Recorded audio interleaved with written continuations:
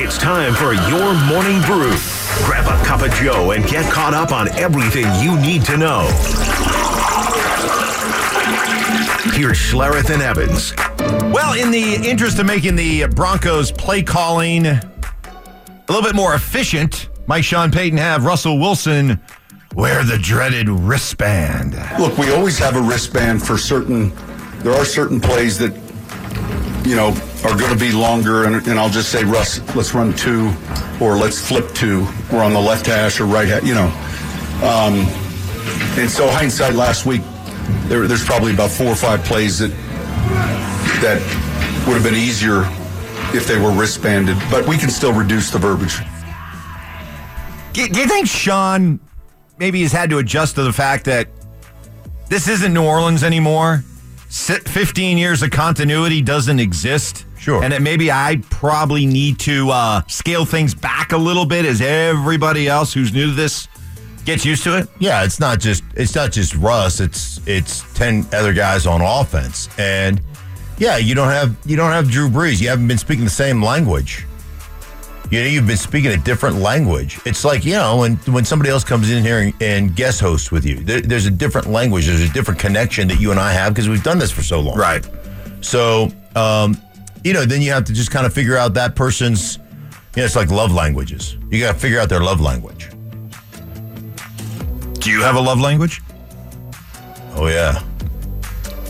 Oh, yeah. Yeah. Yeah. Oh, yeah? Yeah. Giddy up. That's my love language.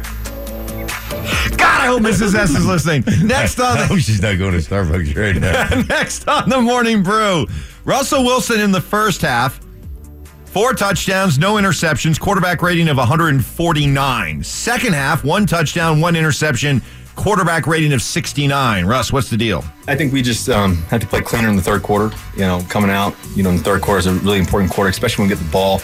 And when we defer, it's a good thing because, we get the ball. Hopefully, the first game we scored right before half with, 15 seconds left or whatever it was in the first game.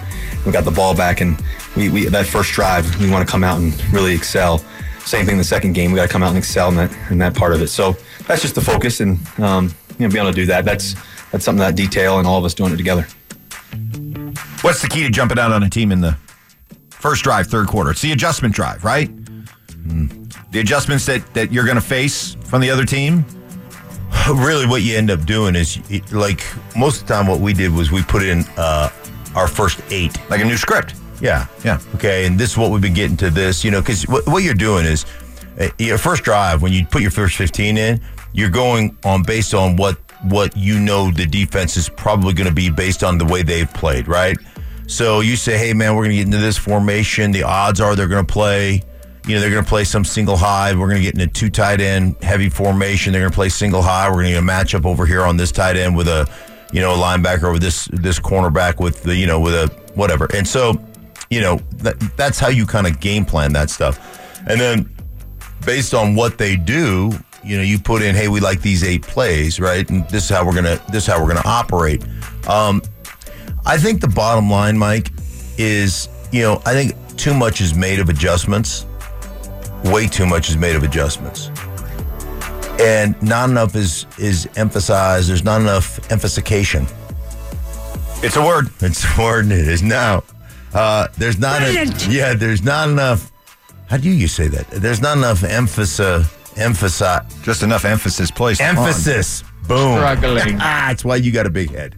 There's not enough emphasis placed on having your identity. Let's call stuff that's good against everything. Let's go ahead and make sure that we do what we do. Right.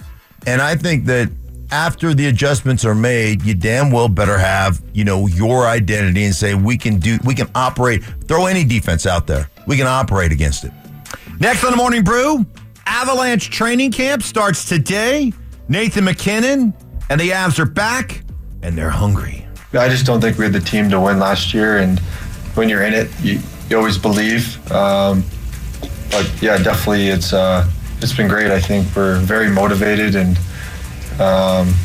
it just felt like we never really had it last season all year. We won the division, but I don't know. It took some teams who kind of fallen off, and we got really hot. But it just didn't really feel like we really had it. So I think we're all very motivated this year to kind of get our standard back to where we needed to be to win. Pretty strong admission right there. Yeah. Never felt right. Didn't feel right, and certainly didn't feel right because you didn't get Landeskog back. You expected to get him back. I mean, I think there was never replaced Kadri. Yeah, never replaced. I think there was some hope too. You're like hoping. You know that the odds are probably it's not going to work out, but you're hoping that something great happens, and it just deflates your sails. You don't have wind beneath your wings. Bette Midler. Well, after him saying that he never felt it, then I'm officially panicking about the series with Seattle now. I'm officially in panic mode. Well, I tell you what, you've been so strong throughout this whole process. I know. But so now, optimistic. But now the Kraken scare you a little bit. They scare me now. I'm worried. That'll do it for the Morning Brew. Bring that to you each and every morning at 6:30.